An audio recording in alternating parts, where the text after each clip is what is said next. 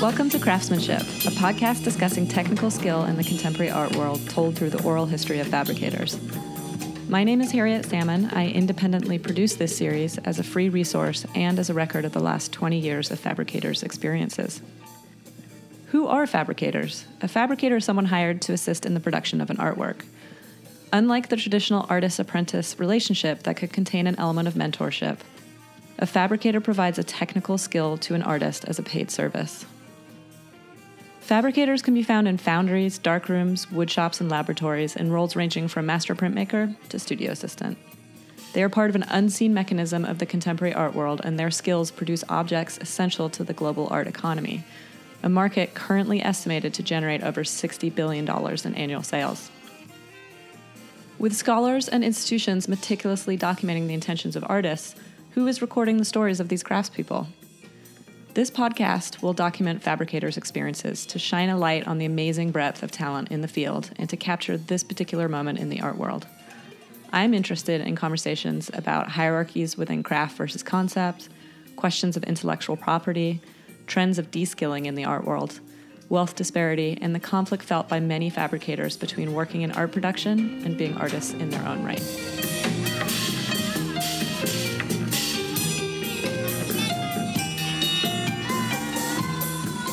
Thank you for joining us for episode 13. Today we're speaking with Chelsea Culpepper, who is an artist, fabricator, and project manager at Workshop Art Fabrication Foundry in Kingston, New York. Workshop was started by Andrew Farmer and Vincent DiDonato in 2015 after they'd worked together for over 17 years at Polish Talix Foundry and provides an intimate and boutique experience, offering artists services that include metal casting and fabrication, mold and pattern making, project development and management, patina and paint applications, and conservation and restoration. Chelsea began working for Workshop shortly after they opened as a recent BFA graduate from the University of Alabama, Birmingham, and trained in the wax room, later becoming a trusted project manager and artist liaison.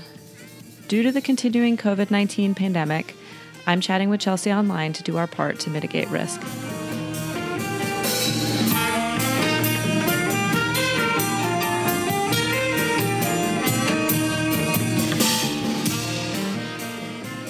Thank you so much for doing this. Yeah, thank you. Talking with me today. And I think it would be really nice if you could talk a little bit about Workshop Art Fabrication and what they do and how long they've been around and exactly what you do for them. Sure. So Workshop has been around for coming up on 6 years. So they're fairly young, but Andrew and Vinny started the shop both after having extensive careers like at Polish. Andrew also had another foundry before this one as well. And so they both have like cumulatively a lot of years in the foundry business. And so then they came up to Kingston to start Workshop. And I started maybe 6 months or so after they were open. So. Oh, wow. Yeah, really early on, there were only, I think, 6 people here when I started. And I came in not really knowing anything about the foundry. Did you have any metal experience when you started? Or? No, I mean, in school, one of my studies was sculpture, but I did mostly fiber work. And so I took one class where, 20 kids stood in line to weld for 10 minutes. And that was about the extent of my knowledge of even what happened in the foundry. So I just saw the post on NYFA, and at the time was working like 6 different part-time jobs, working at a cafe and making money with, varying degrees of job exploration. So yeah, I was really excited, and they basically offered a job entry level. We'll teach you, we'll find what space you'll fit into, and we'll go from there. And so when I started in the wax department because they didn't really have one. There were a couple guys working here who had worked at Talix, and they were kind of doing a little bit of everything. And Andrew and Vinny both were on the floor full time, also doing a little bit of everything. So that was really good because I was able to to work closely with them at the beginning and really learn from them, which I think was really beneficial. It wasn't like I was learning from someone who learned from someone who learned from someone. I was like going straight to the source. So I started there, and I've pretty much stayed in the wax room the entire time. Could you talk a little bit about what the process of a piece going through the foundry and like how the wax room kind of fits into that? Sure. Yeah. So the wax room is usually the second step in the process. A lot of the times we do have people bringing their own waxes in. That's just for their benefit to cut down on cost. But basically, a work comes in either like a 3D scan or maybe a clay sculpture that the artist will bring in. And then it goes into the mold department. So a silicone mold is made around the object, coated in silicone and then layered with plaster so that it has like a structure around it. Then they open that mold and give it to the wax department. The wax department then takes that piece and kind of like you would gesso a canvas, they layer wax into the surface of the mold itself. Many, many coats up to a 1/4 inch of thickness. And then they close the piece up, slush it again with wax so that there's an even coating on the inside. And then you demold it. And underneath that shell is a wax version of whatever the sculpture was that was brought in. So during that process, there's a parting line, kind of like you see on any glass object or something that's made in a form. And that parting line then has to be taken away and the original texture put back in. So that's the first part in the wax department, is getting rid of that line and bringing the object back to being true to the original. So that's rework. And then once the object looks like the original, a lot of the times at that point, the artist will come back in just to look at it and kind of, decide if they think that it's ready to move on to the casting process. Once it's approved, then the next part of the process is gating. And that is basically applying a plumbing structure to the piece for the metal to get to. And gating is a really important moment because the structure that you build around the object has to be made in a way that allows the metal to flow really nicely through a piece. So since it's hollow and a lot of pieces have a lot of undercuts and different variations through texture or thickness, you have to make sure that the way you design the system allows for the easiest route for the metal to go through. The metal will flow through each piece differently depending on the textures and depending on the variety of thicknesses, which is just inherent in each work.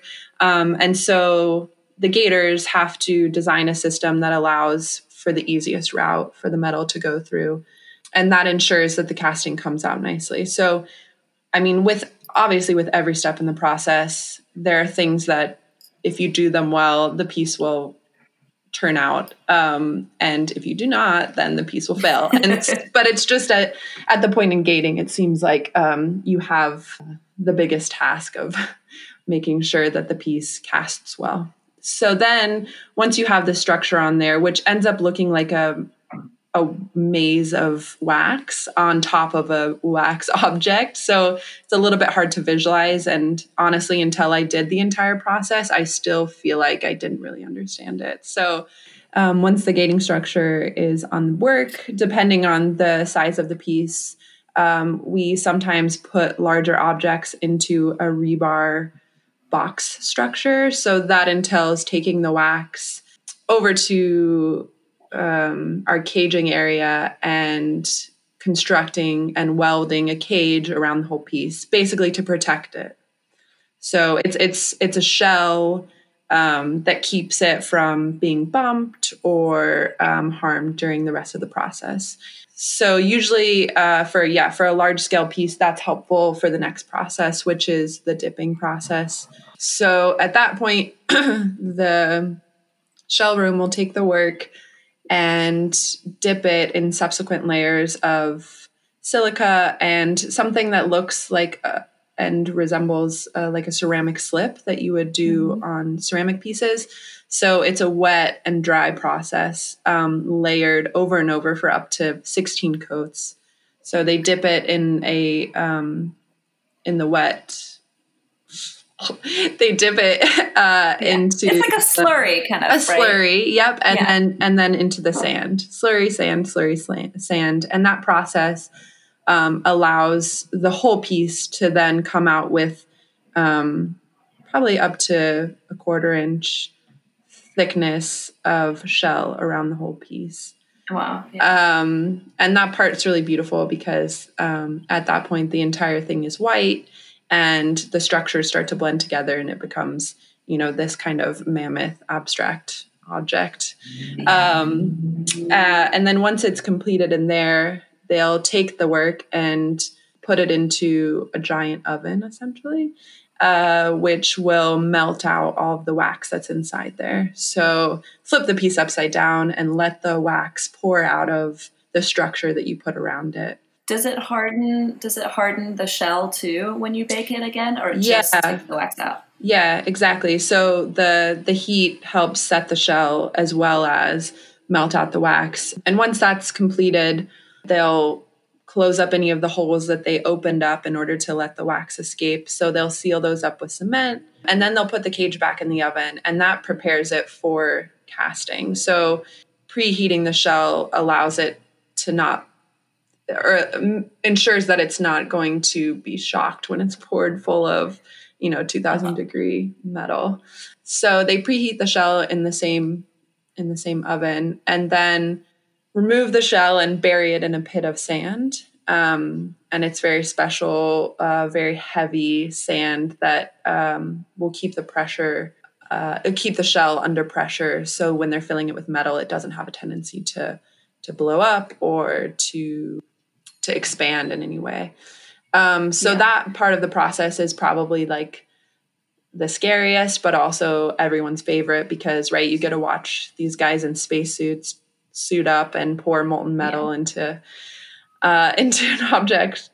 So once that happens and you're able to pull it back out of the pit, that's when everyone crosses their fingers and the divest area breaks the shell off and you get to see how the casting turned out. And that's usually the moment when you know if something went wrong, what it was, and kind of what part of the process failed. So once the shell is removed and all you have is the bronze structure, then you basically do the whole process in reverse. So then you take off all of the gates, which are now bronze as well. So you cut it out of the structure that you put it back in before. And then you chase away all of the evidence of that structure and the casting process, be that like gates or imperfections that happen during the process, bringing the piece back to its true form. And sometimes that requires welding the pieces back together because especially for larger works, most of the time pieces aren't cast complete. Which is interesting to me because I never really put that together. You think of a statue like, oh, that's a full bronze work, but especially like a life-size figure is, at least for our foundry for size capacity, is usually cut down into at least 3 pieces, if not more. So the next part is fabbing that back together, assembling that back, welding it all up, and then the finishing department will take a variety of grinders and pencil tools and chase away any memory of what we did during the whole process.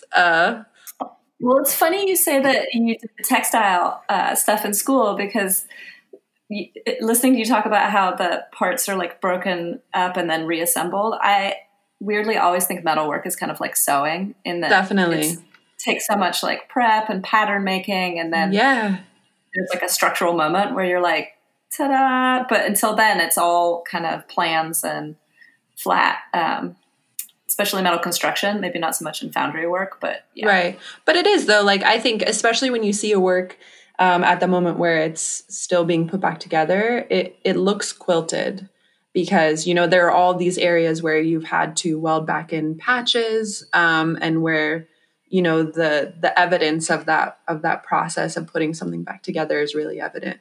So yeah, I always think that everything is kind of interchangeable as far as like thinking about the variety of craft, and the skills that you need to do every part of the process. They can go between materials, I think, pretty easily. Yeah. The like, I am not a very good welder, but the only way I could like wrap my head around welding was to think about it like a sewing machine. Totally. Like the heat going like down into the material and then like bringing the thread back through it to like marry the two pieces together. Yeah. I also think there's a similarity to the patience that you need for both of those tasks. Like, I agree that welding is a lot of, or reminds me of the way a sewing machine works. But even with hand stitching, like I feel like the delicacy that you need, and the way you kind of need to be able to feel the material is very similar, because, and I'm not a very good welder either. I'm just now learning. But, watching some of the people here weld, you can really see, like, depending on the piece, you have to decide, you kind of have to know what the pieces that you're working on, and obviously the thickness of it and how hot it needs to be and what area you're, so many things, and I think that's a really beautiful way to think about it. Yeah, I always thought about mold making when I was doing that, like baking, because it's like if you mess up the recipe, you can't just like throw a bunch of sugar or a bunch of fat in there or take out all the flour, or like you got to have the right ratio, or the cake is going to be like or will fall apart, or all the all the varieties of catastrophe that can happen. But I also feel like it's interesting because in every level of fabrication, I think that having an artistic sensibility, and whether that's craft or I don't know, whatever the art school mentality that you have, really helps you to be a successful fabricator. Be that like you have the skill, but also that you have the ability to kind of connect with the work and think of it in an impassioned way. I think it's, I guess I don't really know what I'm saying, but something like that. Yeah. There's like a curiosity and like sensitivity to materials. I think that once you can have like a natural, naturally attracted to it, but also once you've kind of learned one material, it's really easy to translate that attention to other areas. Yeah. It's also really interesting because every department, the way that you have to address the material is totally different, right? Like there's the rigidity to the metal, whereas with wax, it's super temperamental, and you have to kind of have a bit more of a softer touch with it. Yeah. And so it's really interesting to see how personality-wise, but also like craftsmanship-wise, how it changes, and how you need to use a different set of skill sets, all within the same, process of making a sculpture, but all at varying levels of, tactile skill, I guess.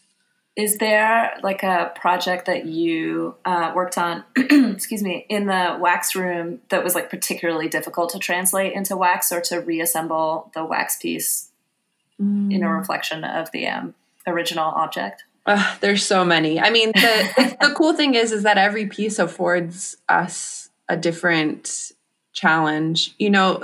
Since we're not making the same thing over and over again, that is like the most motivating part, and I think what keeps it exciting. But it also is what makes it so challenging, because we'll get a piece like, say, a Frank Benson, which is rendered in a 3D program on the computer, and then 3D printed and then molded and then made into wax. But during that whole process, right, there's no hand in it. So it comes out, it needs to come out as perfect as a 3D print can produce, right? And we're using our hands and tools and heat and wax. None of those things, none of which move in a way that can come across as digital. So, we'll master that, and that takes a while to get to the point of being able to kind of cheat and make it look.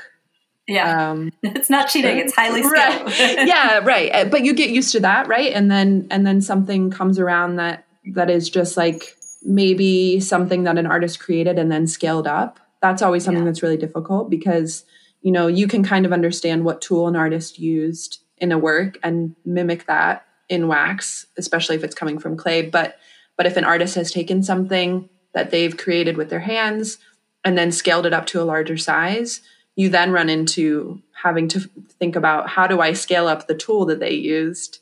So I would say that's a particular challenge. But yeah, everything is a challenge, and it changes. It changes, week to week. And I think it's really cool because, you also watch everyone grow and kind of learn how to do so many different things, which is exciting for us working.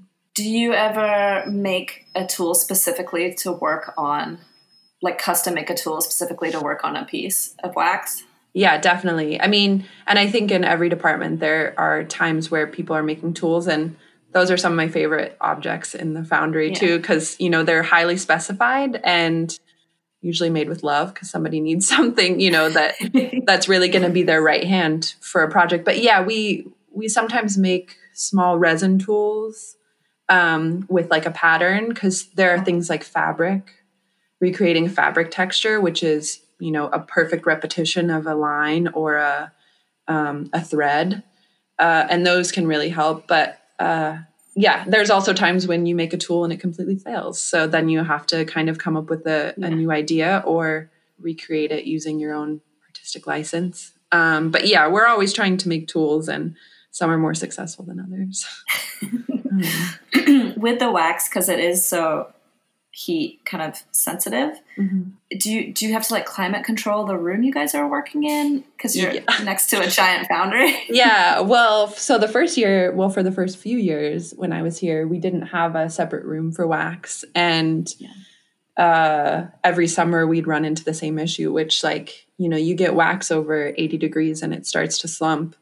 The larger the object, obviously, the more likely it is to kind of fall apart. So now, thankfully, the business is doing well enough that we were able to build a climate control room, and it's changed. It's changed everything, and we're really fortunate to have it and to have the space because, you're constantly working against the inherent qualities of the material itself. Wax moves, and you think about a candle, even sitting in your house, if you have a tall candle by the window, leave it out there, and it'll slump away. So we have to have a controlled environment for that, and the same goes for we have to have burners on at all times, and so there has to be an air intake and outtake in the room to make sure that the air stays fresh as well. Yeah. And that's for heating metal tools to do detailed work on the wax? Yeah. And usually when you're reworking or trying to put textures back in, you want to use as little heat as possible because, everyone's first inclination is to put their hot tool right on the wax, and it's very unforgiving. So predominantly for the gating system, where you're really trying to create a structure, that's when you use the most heat, because you really want to make sure it's kind of like welding with wax. You want to make sure that both components are melted before they adhere to one another so that you get a true bond. Yeah. Do you guys always use the same product of wax, or do you change for different things? We use a couple different varieties. For the patterns and for the sculptures themselves, we use like a very high quality casting wax, which can get the detail of a fingerprint and has a pretty high melting point, so that you're not just melting through with any touch. And then for the gating wax, we use like a slightly different wax that's poured into strips or into long sticks that we use to then create these maze structures. And then we have sticky wax, which is wax that's a little bit like hot glue that we use to help glue things back together. And then there's soft wax, which you can use to fill little air bubbles or something that's in the surface. So yeah, there's a whole variety of waxes, and I think every foundry kind of has their favorites, and I think we do as well. We've tried quite a few different types, and I think we're down to like maybe 6 different types now. Just 6. Yeah, so that's fine. And you do, you work in the wax room, but you also do a little bit of like artist liaison project managing. Yeah. Artists, right? Is there, do you have artists? I mean, I never want to play favorites. Do you have artists you really like to work with? Like, how is that to kind of talk artists through the process and to be really hands-on in the wax room too? Yeah, well, I'm really fortunate because I came at a time when, they were only working with a few artists, some that followed them from Polish Talix. And I came in at a moment when Kiki Smith started coming into the foundry. And at that point, there were, 7 of us here. And I think I was the only girl. And Andrew was kind enough to think, maybe that would be a good match for her. And so I was kind of the first person she worked with when she came. And she's probably our most hands-on artist. She's here, 10 times more than any other person we work with. And the benefit of that is that she gets to really manipulate the material throughout the whole process.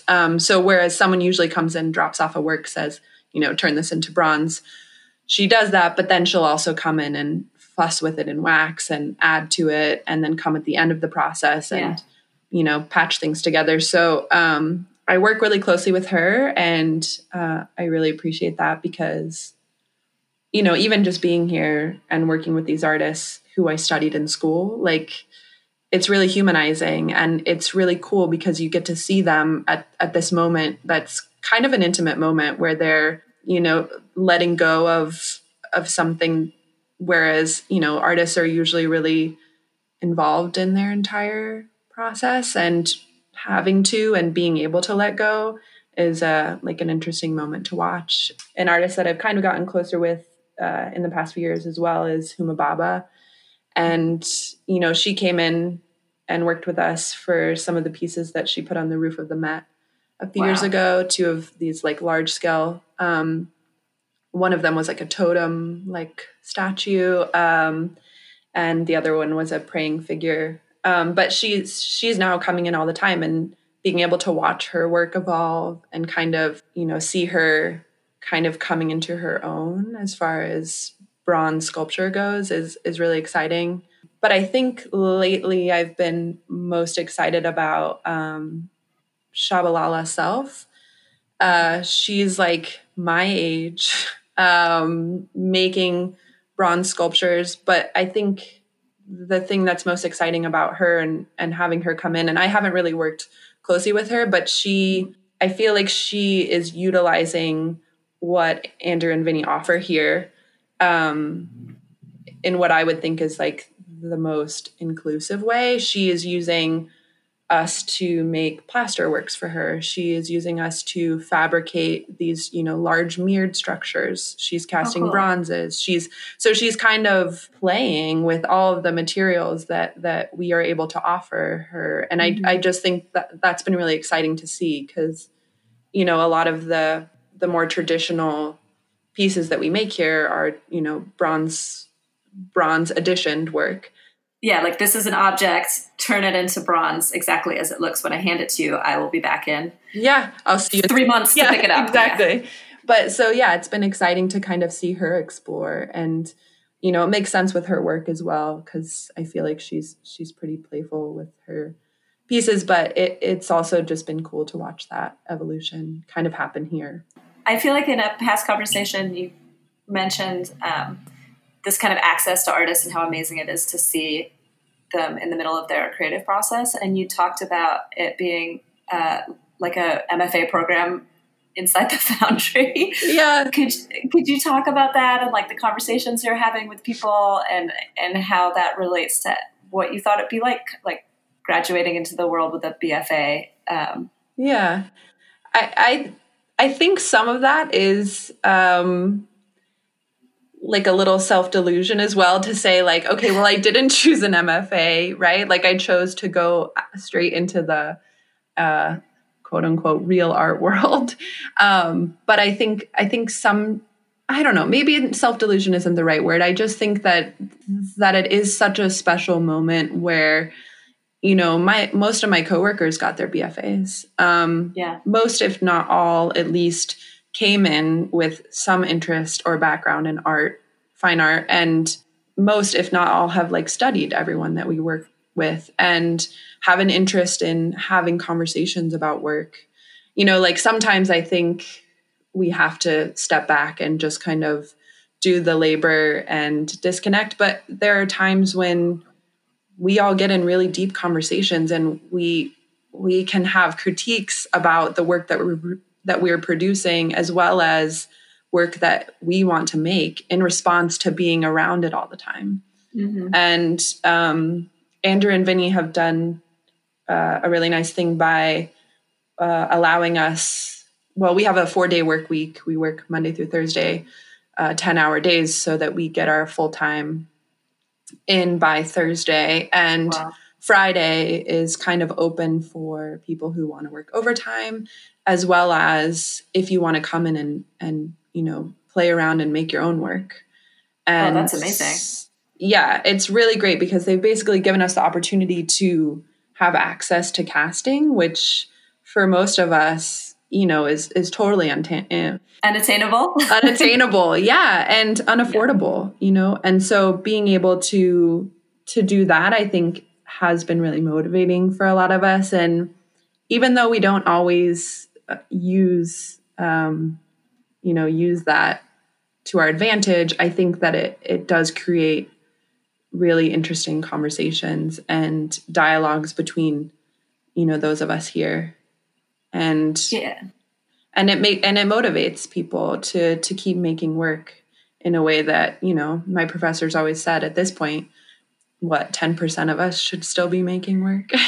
Yeah, stubbornness. Talent is one thing, but stubbornness to keep doing it is like a real thing that keeps artists like around and in the conversation. If you're just stubborn enough to keep doing it, you're winning in some way. Yeah, right. And it feels like not utilizing this time and this space. I just feel too much guilt if I were to let that opportunity pass. So. Yeah, I mean, I also think there's something, the conversations about the work when you're fabricating the work for someone else. Like, I don't want our listeners to think that you use the word critique. It's not, the conversations I've had, it's not like you're critiquing the work, like, I don't like this or this is bad.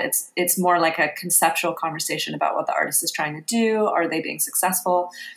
Because I think, from my experience, an essential part of fabrication is not judging whether the work is good or not. Yeah. It's just a like conversation about the success of it, the interest around it, the kind of offshoots of conversation that come out of it.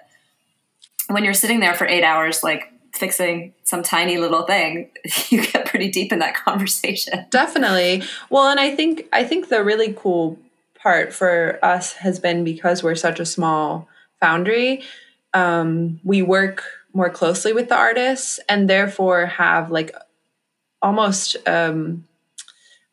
more invested in their work because of that. You know, we see them and we see their works come through, and I think that yeah, you're right. We're not usually critiquing it by saying like, oh, it's bad, or I wish they would have done this differently. It's usually a conversation around, you know, what it means in the greater context, right? Like, because these works are being made. It's not as though, you know, it's a school project. Someone has thought them out and someone has, you know, figured out how to make it the way that they want. You know, it brings up important conversations, because I think seeing people at this moment in their career motivates and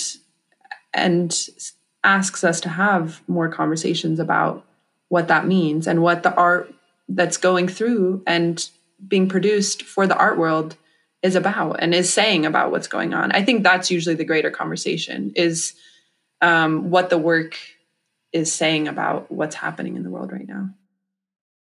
One conversation I've had a lot about that kind of behind the scenes perspective is a lot of other pockets of the art world, say conservation, would love to know. There's like decisions that are made when fabrication is happening that conservators 50 years, 100 years down the line wish they knew, that kind of thing. Is there stuff that happens in the foundry where you're like, this is a moment that like, do you guys keep records about the mix of metal that goes into a piece? Are there like notes that stay with the artwork? Like, how do you track that stuff? Have you seen stuff happen that you're like, oh gosh, it's going to come up later? Totally. And with that, I will say, one thing I notice is that there's never too much organization that can happen. And I say that because, working in particular with editions, a lot of times an artist will order the first edition, we'll problem solve, we'll figure out how to get that out the door, the piece goes out into the world, and then 2 years later, they want the rest of the editions. And at that point, I mean, it could also be 2 months later. Honestly, I don't know if it's just like I'm getting older or what, but it's so easy to forget everything that's gone on. Yeah. Even though the process is the same every time, and there are just tips and tricks and issues that come up between every single piece. So yeah, we organize as much as possible. We try to take enough notes, but somehow there are always things that manage to get lost between editions. And so a lot of the times you at your own fault, you're learning the lessons twice. So I think, we're always working to make sure that we're organized in that sense. But yeah, I think it's really difficult to ensure that you understand why things fail so that they don't fail again, or, how to do something the best and most efficient way. And I think it will always happen, but I think also the longer that the business is around and the longer people are able to work here, the more skilled our entire production becomes. And we have less of a tendency to deal with those issues. Yeah.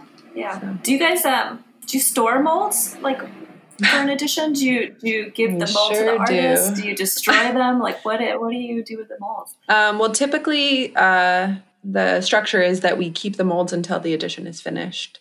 But a lot of times, especially with artists who maybe, aren't having a show or just want something made or something that's going to be a big public work that doesn't sell, we'll make the first edition and then future editions are kind of implied, but not necessarily followed through on. So it's always an issue because molds are usually the most cumbersome byproduct of the entire process, and they're intrinsically larger than the piece. They are, and they're heavy and they're unwieldy, and so it's a lot of back and forth, but for the most part we keep them for a specified amount of time. Typically it should be 6 months after the work is complete, but yeah, it's usually a lot more of a back and forth because we're working with artists, and that has its own, and a lot of the artists don't really have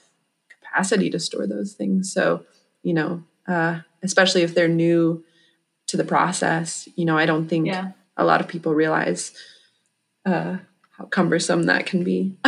Yeah. It's an ongoing conversation. Yeah, but we're quickly running out of space. So, the bigger the business gets, the less capacity we have to hold on to things for a long period of time. So, how big are you now? I know you said when you started there was only maybe 6 employees, but how many do you guys have now? I think now we're up to 20. So wow, we've doubled in size, and it's cool to have been here early on because it's also amazing to see what has been done. Now if you look out on the floor, there is no untouched space in the shop, and slowly things have been upgraded, and yeah, and the staff has grown. We're up to half women in the foundry, which is cool because when I started, I was the only girl on the floor, and that's exciting to see. But yeah, it's I think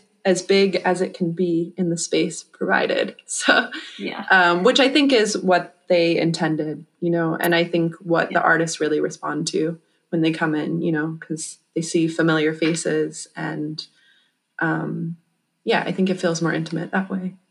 Yeah, you can build more of a relationship with staff if you see the same person every time. Yeah, and we're all very close, and I feel very fortunate because, the people that I work with, I love working with them. We have great conversation. We hang out outside of work, and we still are able to come in and put our heads down and get things done. For each other as much as for Andrew and Vinny, because they've kind of fostered this community. So yeah. Did I see that you guys did like a collaborative? Was that with people from the Foundry, a collaborative art piece of your own work? Oh no! So we did two. My friends and I work collaboratively with two of my best friends. We have a collective called Inarticulate Incorporated, and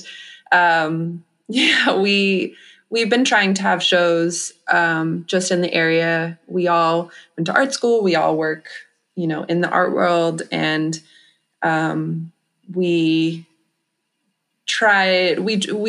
often felt, unenthused by the art world and white wall galleries. And so we've been trying to kind of make our own idea of what we want to do with art in the world. And so we started to have these pop-up shows in varying places around town. But most recently, we have a studio around the corner from the shop. And we were able to ask our landlord if she would let us have a show in this big vacant space in the bottom of her building. Cool. Which was just full of junk. Because, here included, all of our friends up here are all artists in their own rights, and they're all making work. And, a lot of them don't have access to showing that work. So we kind of wanted to make it into a DIY space. Yeah. It seems like Kingston has gotten kind of influx of artists just purely based on the fabrication business kind of moving upstate over the last 5 or 6 years. Definitely. Yeah. And the amount of artists who are up here working, who are showing in the city, they all have assistants, and those assistants all went to art school, and are practicing on their own as well. So yeah. And that's kind of why we wanted to do it. You mentioned that part of that show is in response to COVID. And so our listeners know we're like in month 8 of the pandemic. Month or year, yes. Yeah, and time has no relevance or meaning to me anymore, which is one of the reasons we're doing this interview online. But I was wondering, has COVID changed how you guys are working in the shop? Yeah, it's been a little bit of everything. I think, early on, we did shut down in March. So we closed completely in March for, I think, 3 months. Honestly, the time then was a blur, right? Because not being here. But when we closed, we were super busy. So up until that moment, I don't think we've ever not been busy, but we were very busy until we closed the doors. And when we opened back up, I think it was, everyone was a little bit nervous. Andrew and Vinny were a little bit unsure of how it would go, but kind of right off the bat, it went right back into being totally insane again. Luckily, we were able to bring everyone back. Right. We have enough space in the shop that everyone can spread out. And we were able to do things, with new restrictions, nobody hanging out in the break room. But yeah, everyone was able to come back full time. Right. And as far as work goes, I feel like we could have people working overtime. But, now we're in a new state of unknown where, if we shut down again, that's also a possibility. But otherwise, it seems as though it's business as usual. The art world, I don't know if it's fear of another shutdown or, you know, an unknown, but it seems like shows are happening. People are planning shows. People are buying art. It's like the wheels are still turning, which is a little scary, right? To think that the art world is seemingly so untouched that they're able to do that. But I also just think it's, you know, art has always happened and, you know, will always prevail. Yeah. You know, Vinny and Andrew talk about what it was like during 9/11 and even during the housing market crash. You know, like this has actually been a better outcome, you know, in comparison. But that either way, you know, people still come back around to needing art. And I think it just goes to show that like we always will need art. Yeah. And I think that some of these big shows, especially things that require a bronze, they're planned so far in advance that people are making work for 2023 right now. Yeah. So they're like, that date's not changing. Yeah, right. So. Which is like, on one hand, it's great because you get to kind of see the scope of what's going to happen. It's also a little scary because we live that much further in the future. You know, when you're trying to be as present as possible, you're constantly living, you know, 6 months, a year in the future by planning all of this out. But yeah, it seems as though as everyone's working. I mean, I think the other thing too is, you know, I talked to Huma recently and she said what she did during the pandemic was work, right? So all of these artists have had all of this time now to just make work. And so there's a lot of sketches coming into you. Yeah, exactly. So I think people have been really productive. And I mean, I think that's a good sign for business. Yeah. And I think when I haven't worked with artists for some time, having done some kind of side things outside of fabrication, like this podcast. But I always noticed that by the time an artist could afford to hire me, to use me to help them make their work, they were often, the demand on their work was so high, they often didn't have very much time to really think pieces out. It was like they were kind of stuck in a production that it's an unkind term, but to say that production required objects to be on brand for them. But it seems like even though there's obviously terrible issues with the pandemic, just like pause in general in the kind of high production value art world is not necessarily a bad thing. Definitely. Yeah. Yeah. Yeah. And also I think, you know, even though the art world seems to be doing just fine and all of these artists are still selling, I do think it's been a really eye-opening year. And I'm making that judgment not on like anything that's been coming into the shop or anything that I see, but I just think the overall feeling, I mean, and even pre-pandemic, just like everything that's going on politically, and, you know, I don't want to like go too far into that, but I do think like there are responses happening and, you know, I do think the art world took a breath, you know, and had to kind of take a moment. And and it's good. I think there's a whole set of art workers, art handlers, like you were saying, crate builders, and young artists who had just transitioned into not having to have a day job. You know, they were just starting to, that really got decimated by the pandemic. Totally. And I feel like that, even if the very established art world isn't acknowledging right now, it will in a year or two. Definitely. When you notice there's like a whole chunk missing because people just got taken out of New York, basically. Yeah. Well, and I also think it's a really interesting moment for art laborers right now. And, you know, the Foundry is a perfect place to kind of see that happen, which is, you know, we're lucky to be back at work now, but, you know, there are plenty of people, like you said, that won't be going back to work. And I think that, I hope that, I think it's a little soon to say, but I hope that the art world comes around to realizing who is running who's kind of running the ship as far as like how the work is getting out into the world. And, you know, obviously it helps to have social media and it helps to have platforms like Art Handler Mag, right? And even, you know, independent publications and this podcast that are kind of shining a light on it. So I have one last question for you. Okay. What is your favorite tool? Right. And I knew you were going to ask this, and I didn't want to sound cheesy, so I was just going to say I have a broken dental tool that I really in love with that broke a long time ago, and I prefer it that way. And it's called a Chad.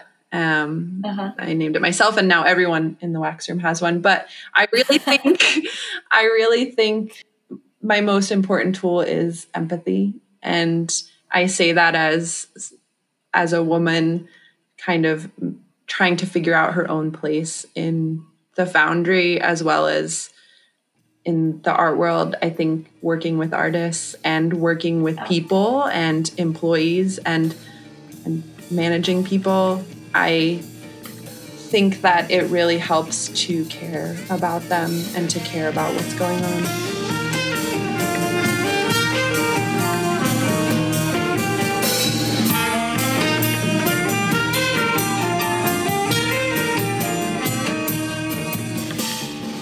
A huge thank you to Chelsea for taking the time to talk today.